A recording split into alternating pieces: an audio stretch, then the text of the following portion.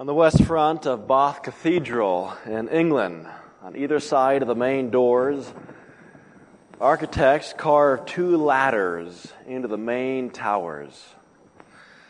On the ladders are angels, and they are coming and going up and down the ladders, populating the highway between heaven and earth.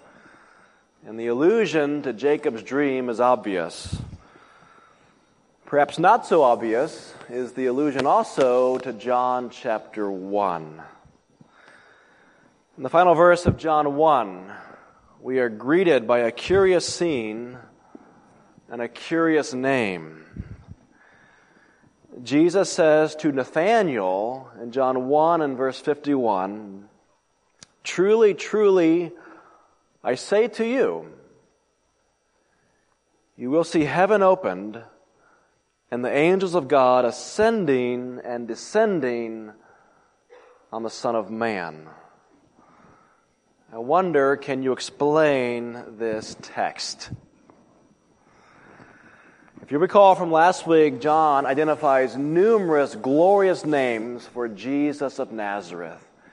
Jesus is the Word, the life, the light, the only Son from the Father, Christ, the only God, the Lord, or Yahweh.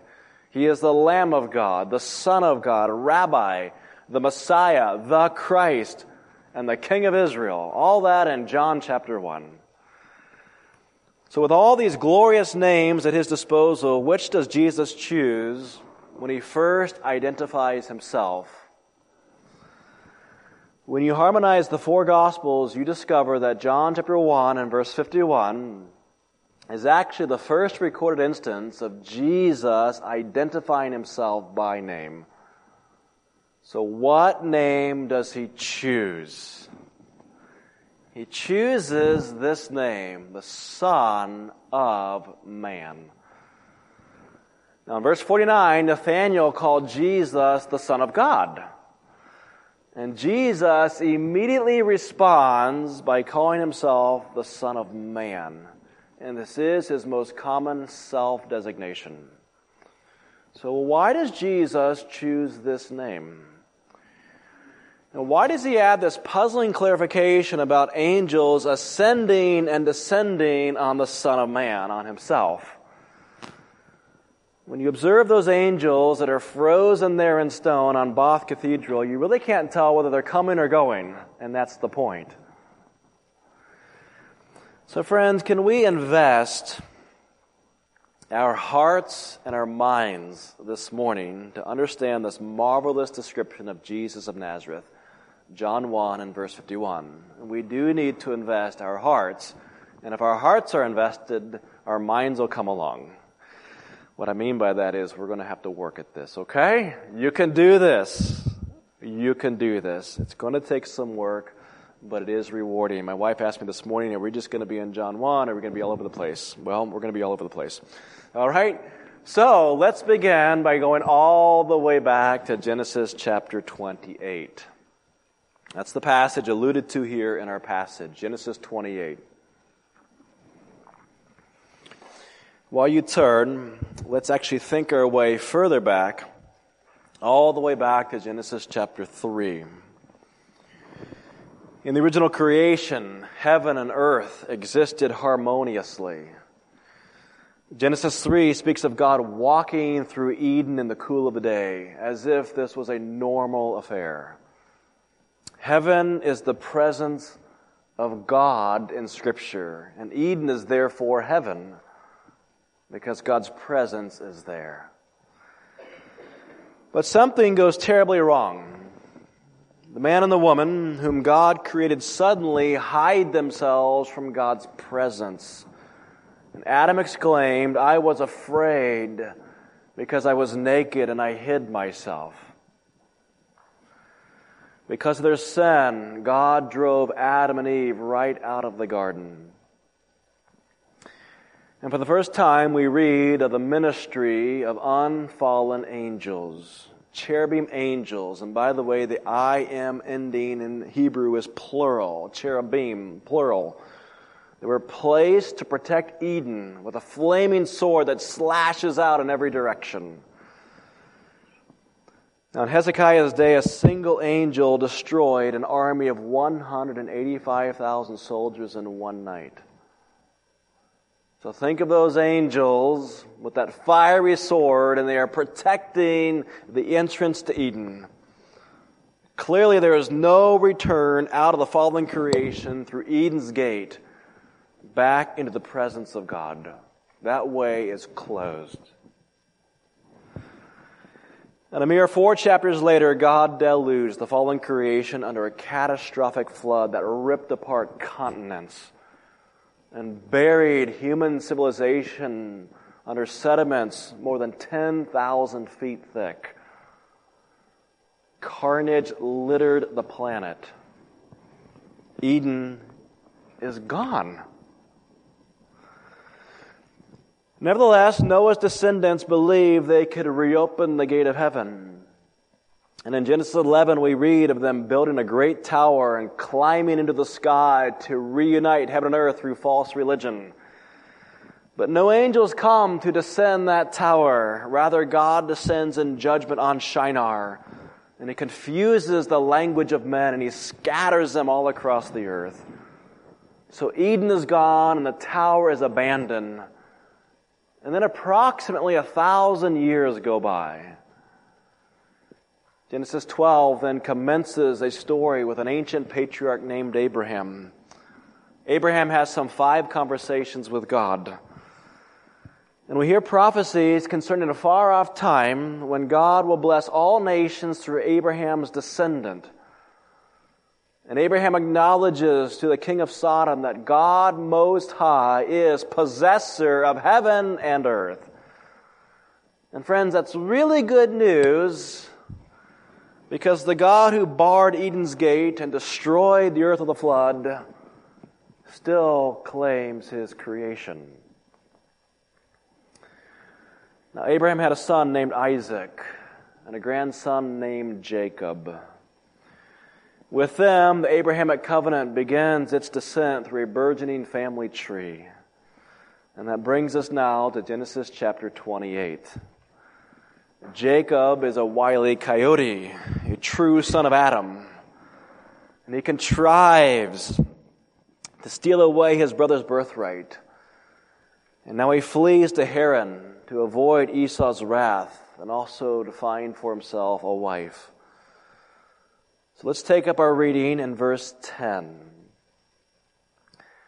Jacob left Beersheba and went toward Haran. And they came to a certain place and stayed there that night because the sun had set. Taking one of the stones of the place, he put it under his head and lay down in that place to sleep. And he dreamed, and behold, there was a ladder, or probably a stairway of some sort. The stairway set up on the earth, and the top of it reached to heaven. And behold, the angels of God were ascending and descending on it. And behold, the Lord God stood above it and said, I am the Lord, the God of Abraham, your father, and the God of Isaac. The land on which you lie.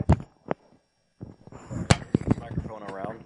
Let me just fix this real quick. There we go. The land on which you lie I will give to you and to your offspring.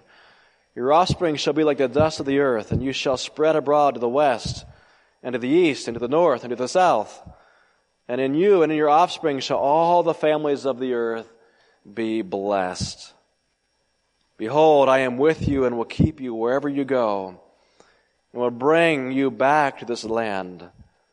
For I will not leave you until I have done what I have promised you. Then Jacob awoke from his sleep and said, look at this, surely the Lord is in this place, and I did not know it. And he was afraid and said, how awesome is this place? This is none other than the house of God, and this is the gate of heaven. So Jacob's dream apparently is a stunning reversal of Eden, where God drove Adam away with angels and flaming swords. In Jacob's dream, angels come and go with ease. And Jacob is clearly not terrified by their presence. And his dream ends with a delightful prospect. He has found the gate of heaven, the return to Eden, the tower to heaven, the portal between heaven and earth. And Jacob declares in verse 16, Yahweh was in this place. So surely Jacob has found the most important place anywhere on planet earth. And in verse 19, Jacob calls this sacred place Bethel. And he turns his stone pillow into an altar. Now Bethel means the house of God. The dwelling of God. Look at the end of verse 17. This is none other than the house of God. And this is the gate of heaven. So friends, if you want to return to Eden, to travel with the angels on the stairway to heaven, then all you have to do is go to Bethel, right? That's how you get there. There are no flaming swords in Bethel, no abandoned towers. There's a gateway right into heaven. Is Bethel the place of reunion between heaven and earth? Or nothing more than an evanescent dream? Well, would you turn to Amos chapter 3? And as you turn, you are turning over several more references to Bethel. There are some 61 references to Bethel in the Old Testament. And if we were to look at every last one of them, we would find no gateway to heaven. In fact, quite the opposite. When the Davidic kingdom split, King Jeroboam drew off 10 northern tribes. Jeroboam was afraid that his people would return to Judah to worship at the temple. And so in place of temple worship, he fashioned 2 golden calves. And he declared, Behold, your gods, O Israel, who brought you up out of the land of Egypt. And Jeroboam took one of those 2 wicked idols, and he set it up at a place that was an alternative to temple worship. And that place was Bethel. And there he built a 4-horned altar to engage in pagan sacrifice. In 1 Kings 13, we read of an unnamed prophet who comes to confront Jeroboam there at Bethel. And that prophet decreed that a king would be born, Josiah by name. And one day he would burn the bones of the false prophets on Jeroboam's altar to the golden calf. But for the time being, Bethel became the site of supreme idolatry in Israel. And that brings us now to Amos 3, where the prophet Amos has been called of God to denounce the idolatry of Bethel. And look at the middle of verse 14. Amos 3:14, middle of the verse. I will punish the altars of Bethel, and the horns of the altar shall be cut off and fall to the ground. Well, if you're holding out hope of finding Jacob's stairway to Bethel, stairway to heaven through Bethel, friends, then just think again. It's gone. And look at Amos 5 and verse 5. But do not seek Bethel, and do not enter into Gilgal or cross over to Beersheba. For Gilgal shall surely go into exile, and Bethel shall come to nothing. Well then, where does this leave us now? Eden is gone. The tower has failed, and Bethel has fallen into idolatry. Do not seek Bethel. So where do we turn? Well, read the next 5 words. Amos 5, verse 6. Seek the Lord and live. Amos offers just a ray of hope. Hope in spite of our transgressions. Look at verse 12. For I know how many are your transgressions, your idolatry, and how great are your sins. And hope surfaces again in the second half of verse 15. It may be that the Lord, that's Yahweh, the God of hosts, that's the God of all those angels ascending and descending, it may be that the God of hosts will be gracious to the remnant of Joseph. Now bring all that back to John chapter 1. Let's turn back there with Amos's ray of hope just illuminating the way before us.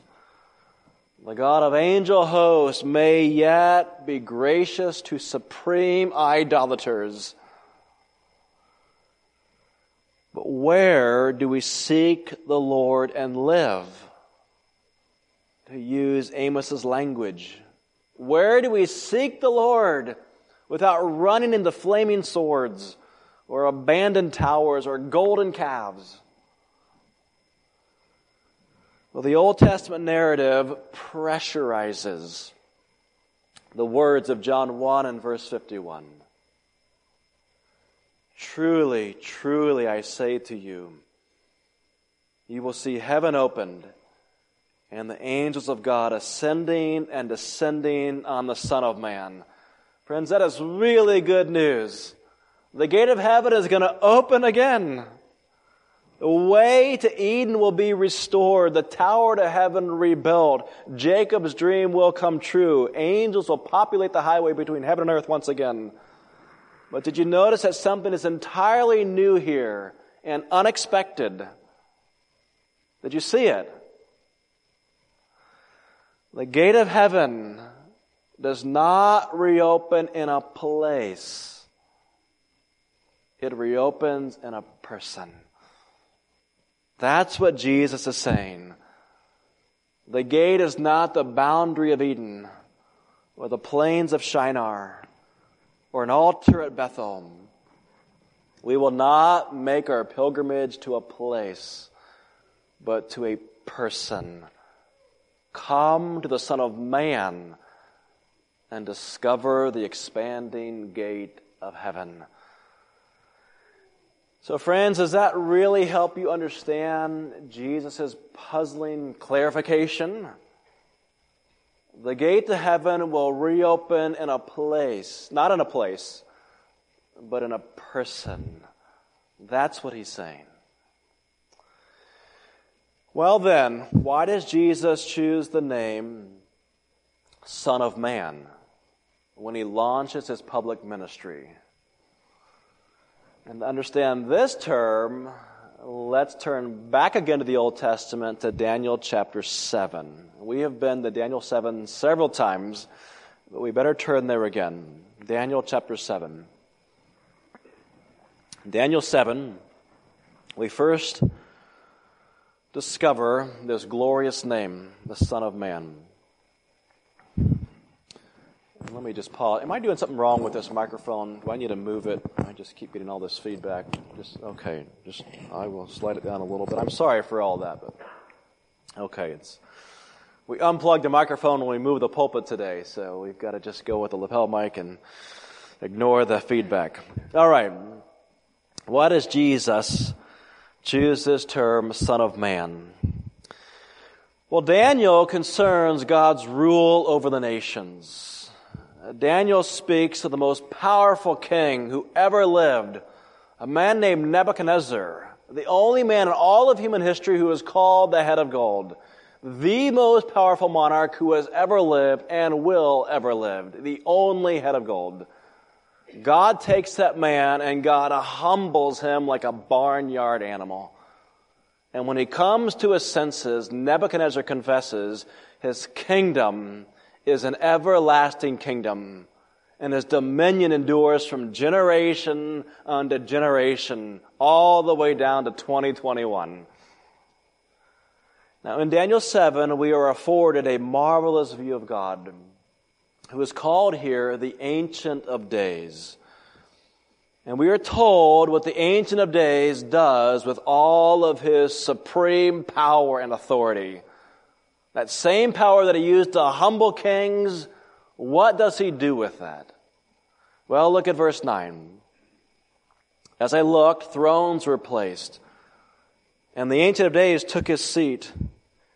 His clothing was white as snow, and the hair of his head like pure wool. His throne was fiery flames. Its wheels were burning fire.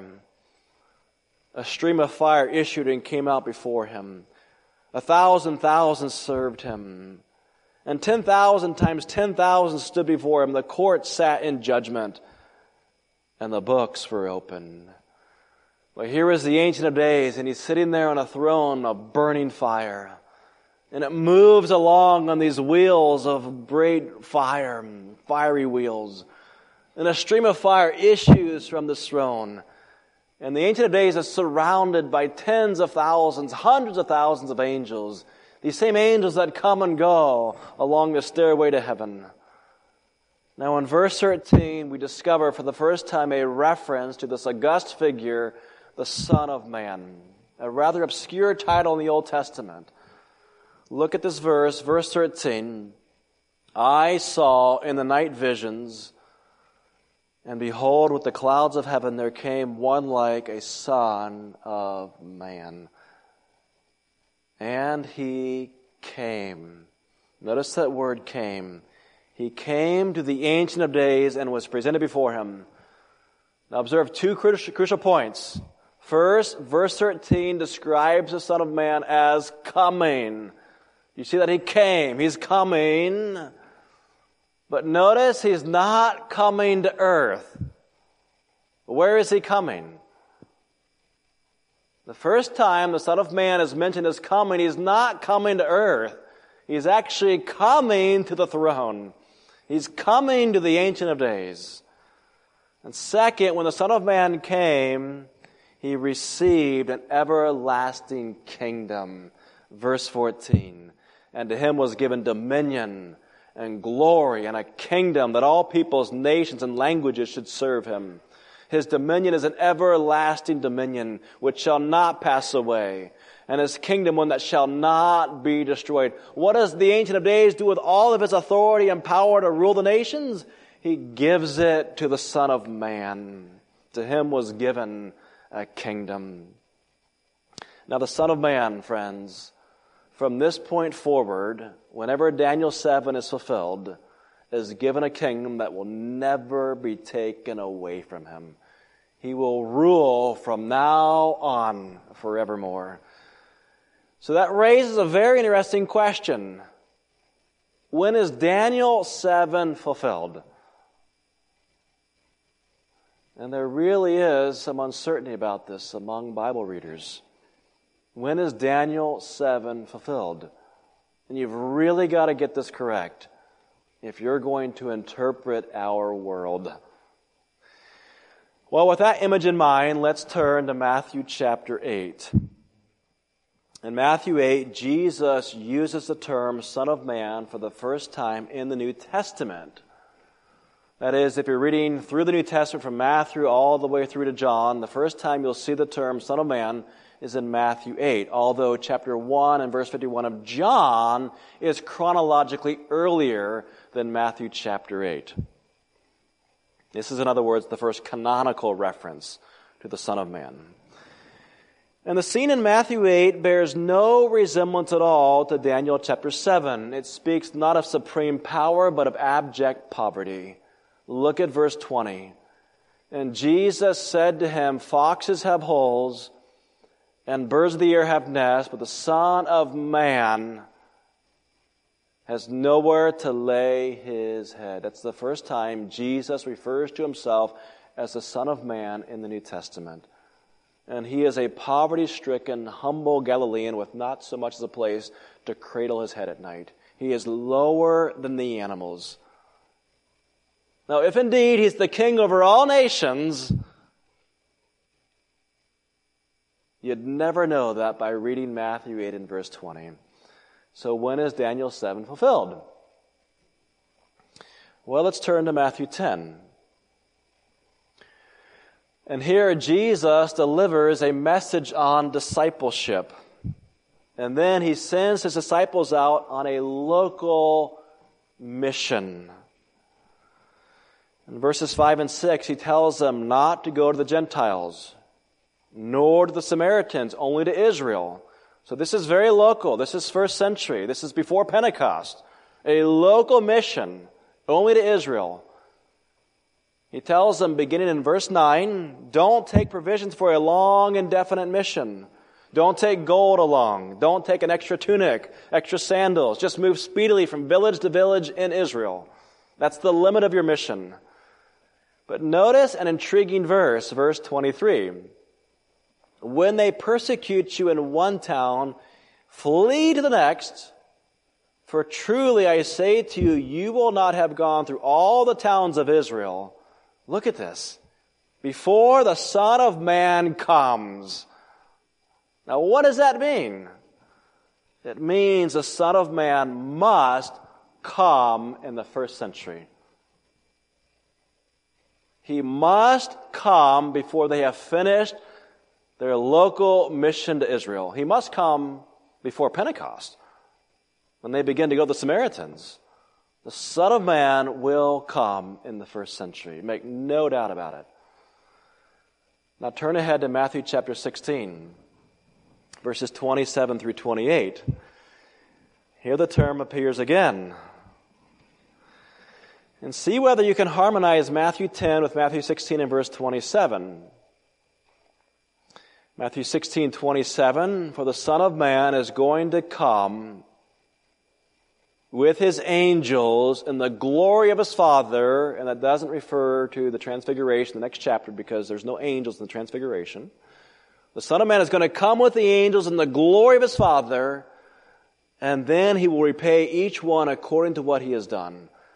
Well, friends, that does not sound like any event that I know of in the first century or the last 2,000 years. Has that happened? He's come with all the angels and just repaid everyone for their deeds? Has that happened? Keep reading, verse 28. Truly I say to you, there are some standing here who will not taste death until they see the Son of Man coming in his kingdom. Now wait a minute. We're right back in the first century. The Son of Man must come before all the disciples die off. Then again, what is this business of coming in his kingdom, and coming in judgment and judging the nations? Well, let's turn to Matthew 25. Here we have another reference to the coming of the Son of Man. This is in the Olivet Discourse. And we are not actually looking at every reference to the coming of the Son of Man in Matthew. I'm just looking at enough to create confusion. All right? In Matthew 25:31, we read, when the Son of Man comes in his glory, and all the angels with him, then he will sit on his glorious throne. Before him will be gathered all the nations. Now, in the first century, there are nations to come that have not yet even been born, like the United States of America, which wasn't around in the first century. So clearly, this has to be a future event. The gathering of all nations for judgment, that's got to be sometime in the future. Now that sounds like Daniel 7, especially the part about the angels. All right, so are we adequately confused? I hope so. Actually, I hope those of you who are around for Matthew's Gospel aren't confused, all right? Because we dealt with this issue. But here's what we have discovered. The Son of Man must come in the first century. He's got to. And the Son of Man must come in the future. Well, let's turn to just one more passage. Matthew 26. And everything will become perfectly clear. Jesus is now on trial before the high priest and the Jerusalem council.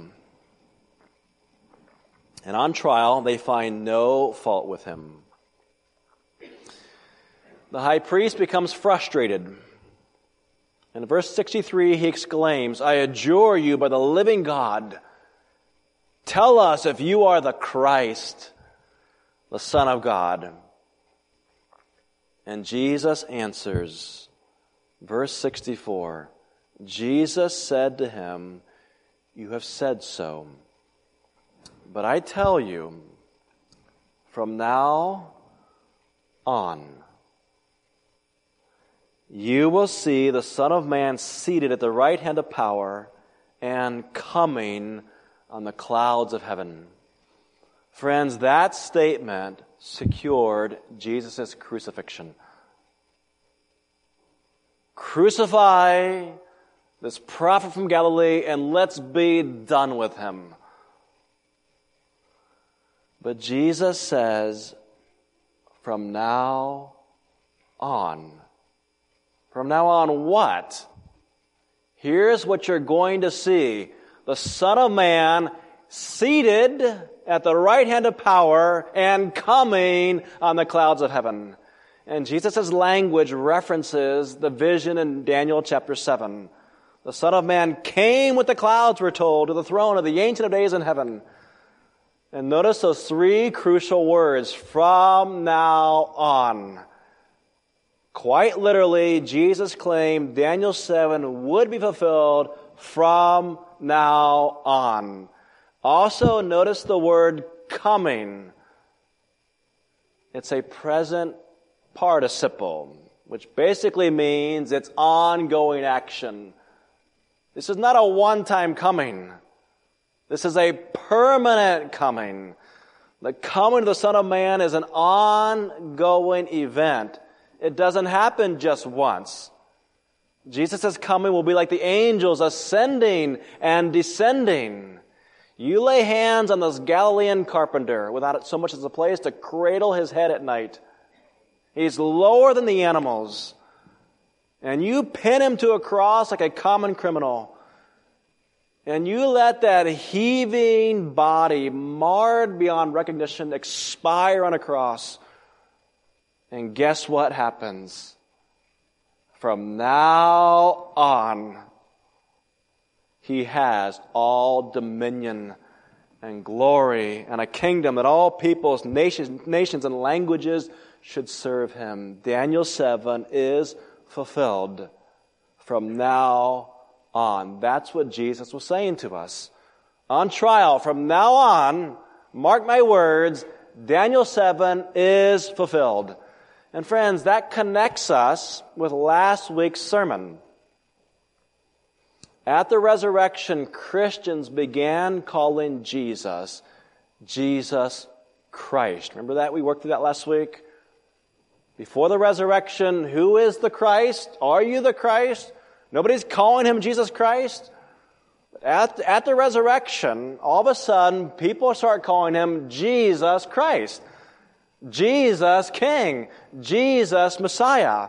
And that's why Matthew's gospel concludes so dramatically with Jesus now resurrected, claiming all authority in heaven and on earth has been given unto me. That is Daniel 7 fulfilled. And friends, he does not relinquish that authority to anyone. And you better find a place for that in your eschatology. The future is all about the reign of Christ. The coming of the Son of Man began with the resurrection of Christ from the grave. And it continues because he continues to reign forevermore. Now remember what happened at his ascension. Remember the clouds? We're told Jesus went up and the clouds just received him out of their sight. Well, what happened on the other side of the clouds? Daniel 7. He came with the clouds, he came with the clouds to a throne. The Son of Man came to a throne and received all authority from the Ancient of Days in the first century. He came before the disciples finished their mission to Israel, just as he said. He came before they all died. In fact, only one had died, Judas, before Jesus ascended to his throne. And indeed, Jesus comes in judgment on Jerusalem in 70 A.D. We read about that back in the Olivet Discourse. And Jesus comes for every believer who dies. And he brings him right through that gate into heaven. And he comes in judgment with his angels at the end of the age. He just keeps on coming and keeps on reigning. Friends, the coming of Jesus, biblically speaking, is permanent. And that sounds kind of strange to us, like you come once, right? The coming of Jesus is permanent. It's the new normal. The entrance to Eden is now wide open, never to close again. The tower ascending to heaven is populated by men and by angels. Jacob's dream finds its fulfillment not in a place, but in a person. From now on, Nathaniel, you will see the angels of God ascending and descending on the Son of Man. Heaven and earth are united in the person of Jesus Christ. Now, with all that in mind, let's go back to John 1 and verse 51 and just bring all of that revelation to bear on the words of Jesus. For the first time in his public ministry, Jesus names himself. And the name that he chooses just sends us scouring through the entire Old Testament to figure out what he means. And this name really is critical in John because it establishes a trajectory. John 1, verse 51, "Truly, truly, I say to you, you will see heaven opened, and the angels of God ascending and descending on the Son of Man." Again, the gate of heaven is opening. You're going to see it, not in a place, but in a person, the Son of Man. And just to be clear, it's not just the angels that come and go. Later in John chapter 3 and verse 13, this is what Jesus says to Nicodemus. "No one has ascended into heaven except he who descended from heaven, the Son of Man." It's the Son of Man who comes and goes also. And notice those two words, ascending and descending. These also are present participles. They speak of continuing action. Like the phrase, "from now on," they speak of a new permanent reality. The gate of heaven is no longer barred by angels with flaming swords. The gate of heaven does not close when Jacob awakes from his dream.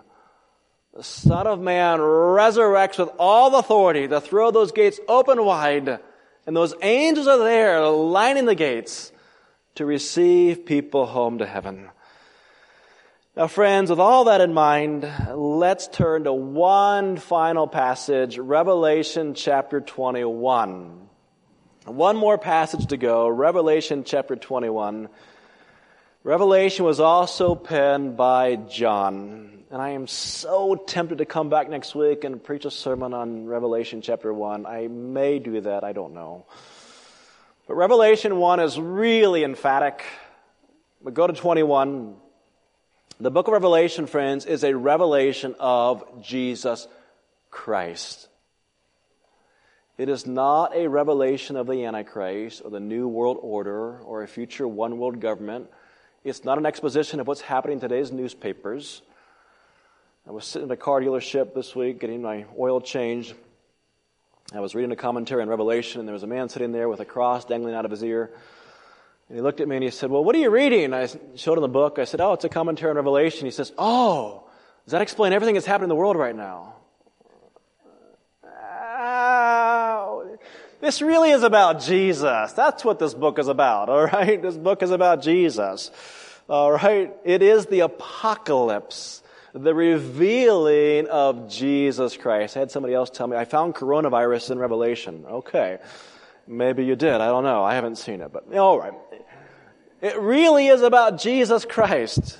Peter told us at Pentecost that God made Jesus the Christ at the resurrection. And here is the apocalypse, the revealing of Jesus Christ. Friends, the future, the eschaton, The last days were actually launched 2,000 years ago on Easter morning. Did you know this? When we talk about the last days, it's not just something in the future, it's something that began on Easter morning when Jesus was given all authority over all nations. And any study of the future that is not rooted in the resurrection of Jesus Christ will go off the rails theologically. It will. You've got to root your future in the past. You've got to root your eschatology in the resurrection of Christ. That's where you have to begin. Now, Revelation 1 also tells of a vision that John had of the Son of Man. And that's why I'm thinking about coming back to it next week. I don't know. All right, but the two names, Jesus Christ and the Son of Man, that we discovered in John 1, also turn up in Revelation chapter 1. And the Son of Man tells John these words, "Write, therefore, the things that you have seen, those that are, and those that are to take place after this."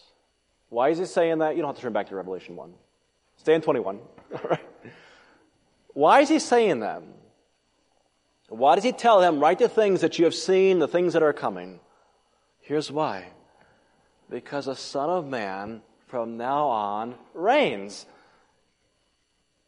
He can tell you exactly what's going to happen in the future because he rules the future. From now on, it all belongs to him. All right? So in that context, let's come to Revelation chapter 21 and the end of this glorious vision that John has of Jesus Christ.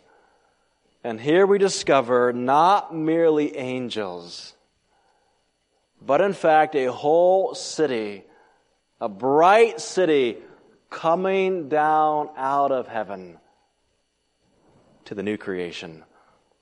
And remember all those rebellious nations that were dispersed from Babel, speaking their many tongues. Whatever became of them? Well, Revelation 21 and verse 24 says this, "By its light will the nations walk, and the kings of the earth will bring their glory into it," into the city of God. Look at all those nations, all those kings bringing their glory and their honor into the city of God. And how do they come in? Look at verse 25. "And its gates will never be shut by day, and there will be no night there. They will bring into it the glory and the honor of the nations." Look at these delightful words. The gate of heaven has been permanently opened by the apocalypse of the Lamb. From now on, the Son of Man has opened the gate of heaven. It's open all day long, and there's no night. It's open to anyone. God's answer to two rebels in Eden is a city large enough to accommodate the nations. God's answer to the rebellion at Babel is Pentecost and the redemption of every tribe and tongue and nation. The Son of Man has come. The Son of Man has opened the gate from now on. Now, in conclusion, let me just speak to anyone here today who may be merely exploring Christianity. I think just about every week we have somebody come in who would not confess to be a believer, and that's fine. We welcome you. Friends, I want you to understand that Christianity is not about a place. It's not even about this building that we're in. It's not about a place. It's about a person. Bethel has long since succumbed to idolatry. The temple is gone. The tabernacle is gone. We don't need them. The Ark of the Covenant is gone. Brick and mortar churches do not last. Altars erode. The incense that you offer, it just fades in the breeze and it's gone. All over the world today, from South America to Asia, Australia to Siberia, Europe to Africa, across islands, deserts, and forests, you can find ancient sanctuaries, ancient temples, ancient altars. They've collapsed over time. Friends, here is the Christian conviction. The place where God has permanently united heaven and earth, the place where angels ascend and descend, is not a place at all. It's a person. It's a person. The person of the permanently incarnate Son of Man. The permanently incarnate Jesus Christ. And friend, when Jesus Christ died on Calvary's cross to make an atonement for human sin and resurrected in the same body that perished on the cross, here's what He did for you. He opened a way of permanent reconciliation with God. It's open. It's available. But friend, it is the only way. It is the only way. When you look at verse 27, here's what John writes, "But nothing unclean will ever enter it, nor anyone who does what is detestable or false." Well, that sounds like all of us, actually. But only those who are written in the Lamb's book of life. You can only pass the gate of heaven if your name is in the book of life. So how do you get your name into the book of life? The Bible's answer to that question is really very, very simple. You have to confess Jesus Christ as the only way. Not about a place. It's about a person. You have to confess Jesus Christ as the only way, the truth, and the life. That's it. That's how you come in. And when you do that, your name is written down. And you have access to God. Shall we pray together? Father, we thank you that Jesus Christ has showed us the way. We thank you that in the person of Jesus Christ, we have permanent access now to you, into the heavenly kingdom, into the new creation. And I pray, Lord, that if there's anyone here who as yet does not know the way and has not come to Christ, that today might be the day that their eyes are open and they see Christ for who He is. We pray it for Christ's sake. Amen.